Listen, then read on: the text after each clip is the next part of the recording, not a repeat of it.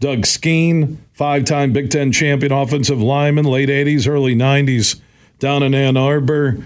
Also co-host on the Michigan Football Podcast with Chris Ballas, which you can hear weekly at thewolverine.com. He joins us, and I think it was about 10 days ago, Doug, you and I talked about Michigan, and there was a mild concern about the line, about the rotations, what was going on. And I think what we witnessed in that dominating start-to-finish win at Nebraska is that Michigan basically treated their first 3 games like NFL preseason matchups.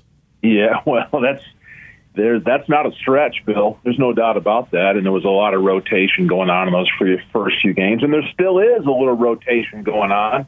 I'm not sure that Coach Harbaugh and Sharon Moore are settled with their tackles for 2 reasons.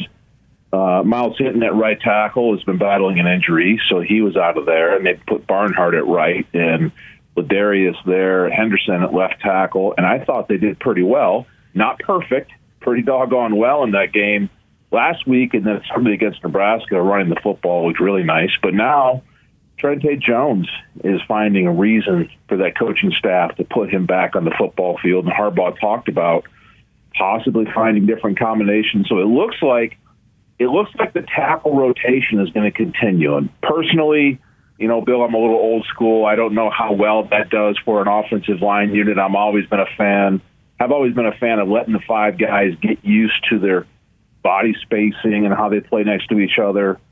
But this seems to be working. Like I said, it's not perfect. It was a couple of late leakers, and we got our quarterback drilled pretty hard a couple times in the Nebraska game, which can't happen. You cannot let your quarterback get hit hard. So that needs to be fixed. But it seems like this rotation and mixture of the offensive tackle position is going to continue, at least for the short term. What'd you like about Nebraska that you hadn't seen in the first 3 games? Not just the offensive line, but from this Michigan team that made you think what I thought, like they look like the number 2 team in America for the first time this year? But I think some of the average yards rushing, Bill, that it looked like Michigan was back to what I call sort of obvious offense, right? Nebraska knows what Michigan's going to do. Michigan knows what they're going to do. The whole stadium knows. Anybody paying attention on television, you can tell what we're going to do. And yet Michigan did it anyway with success, 5, 6, 7, 8-yard runs or more with consistency, moving the football. And it looked like, you know, the body language from Nebraska was, yeah, we know this is coming and we have nothing to do to stop it. And that's the demoralizing thing that you always look for when you're out there on offense. You can just grind people into the ground, and you might as well just call across the line there when you're in the huddle, like, hey, fellas, we're going to run the 47G here, guys. It's coming right off the left tackle. Let's see if you guys can stop it. And you get 5 or 6 yards, even though you tell them it's coming. That's what I saw in the Nebraska game. Obviously not that obvious. Michigan wasn't telling Nebraska what the plays were, but it was pretty obvious to me, and yet Michigan still had success. If you can do that even against a not-so-great Nebraska team, these are still Division I athletes, Bill, that means you're doing pretty good. So the Michigan offensive line probably had its best outing. Like I said, still not perfect. JJ still throws the ball really well. Roman Wilson was one of the catches of the year early in that football game, ripping the kid's head off as he secured the football for a touchdown. So, and then the other thing that's fun, and it's easy to say when you're winning, that team looks like they have a lot of fun together, winning, and that defense continues to dominate and not give up hardly any points. So, check another box, another easy win, and we'll move on to the next one. You know, one thing about that defense that I've been saying, even with the first 3 games, which were obvious wins, and even the road game at Nebraska, and we'll get to the Minnesota game tomorrow night in a moment. When we look at the past 2 Big Ten champion teams who also went to the college football Final Four, at least my viewpoint 4 games in, that defense is faster to the football than those previous 2 defensive units, and one of the fastest to the football I've seen in Ann Arbor. Yeah, well, the old cliche has never stopped and never will. That's what speed, speed kills, and you can't coach speed, right, Bill? So the interior of that offensive or defensive line isn't healthy with Mason Graham. He wasn't out there, and when we get him back fully healthy, it'll go well, even better than it did. I guess my point is that even without him, the mixture of the young guys, Rayshon Benny in there, and of course Jenkins moving around, that's a really effective defensive unit. If we're going to get greedy, it would be nice to see some more sacks. But even McGregor off the edge has become sort of pass blocking or pass disrupting specialist. When he can't get home, he's got a really good knack of watching the quarterback's eyes. And he's a tall, big, athletic kid. He gets his hands up there and disrupts passing lanes. So it's effective, and it has an effect on an opposing quarterback. So that defensive front is really nice, playing really nice football. Yes, if there's one concern out there, we still haven't ran up against a dominating offense to really measure ourselves, but they're doing everything that they've been asked to do, statistically in the top 2 or 3 categories across the country in defense. So there's nothing much really that we can ask for other than what they've continued to do. And Harbaugh back, what difference did you see that? And again, I agree with you on the chemistry. This team seems to like each other. That's been a trait from the previous 2 Big Ten championship and Final Four teams. But what was the difference with Harbaugh back? Anything you saw as a former player? Well, I think it just galvanizes your offense and your defensive sidelines when your leader, your head coach, is out there, and those young men probably feel like I do, that he was unjustifiably removed from their presence for those first few games.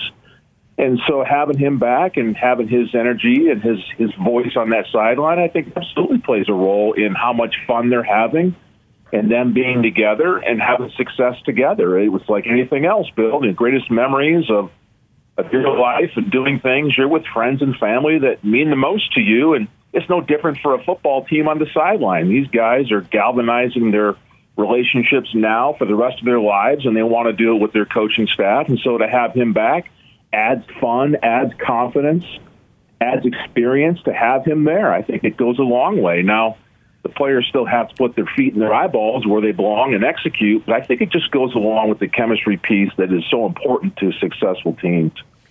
J.J. McCarthy, there were times where I'm saying, hey, slow down on throwing the missiles. I mean, just launching it. I mean, the throw he made, I think it was the rolling against his body and back to Wilson. Yeah. You mentioned Wilson's David Tyree college-esque catch, but J.J. McCarthy's looking more like an NFL quarterback every game I see him play. He's definitely, Bill, with the exception of that Bowling Green game, I think he's definitely taken a big, big step forward in his abilities out there and what he's demonstrating for his future in football, obviously beyond college. He moves around with confidence, and at this point, from what I see him maybe at times pressing a little bit, like you say, looking to throw the bullet. Maybe he's got a safe one underneath that he could easily deliver the ball to, but he's looking downfield, looking for a little bit more. And I think that can be a good thing for sure to build confidence in his ability to zing that football as well as he does. But it also concerns me in that is he getting a little bit greedy so that when we do get up against a really good defense, is that going to be a costly factor that he's building some sort of maybe false confidence against these defenses that aren't so great? I don't know how far that comment goes from my point of view, but it is fun to watch this kid progress, and we know for sure that he's got the ability to deliver a strike down the field. As long as that ball is protected and it's not being put into a danger, I'm all right with it because the kid is a playmaker, and he obviously is having a lot of fun doing it. And Roman Wilson looks like you can't cover him. I'm telling you, his quickness, even his breaks on his routes, his hands, obviously, with that David Tyree-esque catch over the helmet on that Nebraska defender. But just everything about him right now reminds me like almost of St. Brown with the Lions, where he'll run a slant, you can't cover him. He can go deep. He can go to the back of the end zone, corner of the end zone. He's looking more like an NFL receiver. Yeah, he is. He's really come on, and I think it's easy to say, oh, he's a smaller guy. He doesn't, he's not a 6'4" kind of dominating presence out there physically, but boy, is he making up for it with the way he runs those routes and is creating separation. What we don't see on television, because they don't necessarily focus on it, you see it every once in a while, is how he's handling, press coverage. Somebody gets up in his face in a man coverage and tries to get him at the line of scrimmage and put some hands on him. But it doesn't seem to matter. He's finding a way to get into his routes And if JJ hangs on to that ball a little bit longer, or he's forced to move the pocket a little bit, or does it by choice, Roman's finding ways to adjust to give his quarterback a chance to throw it. So just the way he's working in spacing, finding those angles and those lanes for JJ to deliver the football, it's really impressive. Obviously, JJ is getting more and more comfortable looking and finding him because he knows he's going to be open. And like you said, that play where he was rolling to his left, found the strength to get the right shoulder back and deliver the strike as Roman was cursing the back edge of the end zone.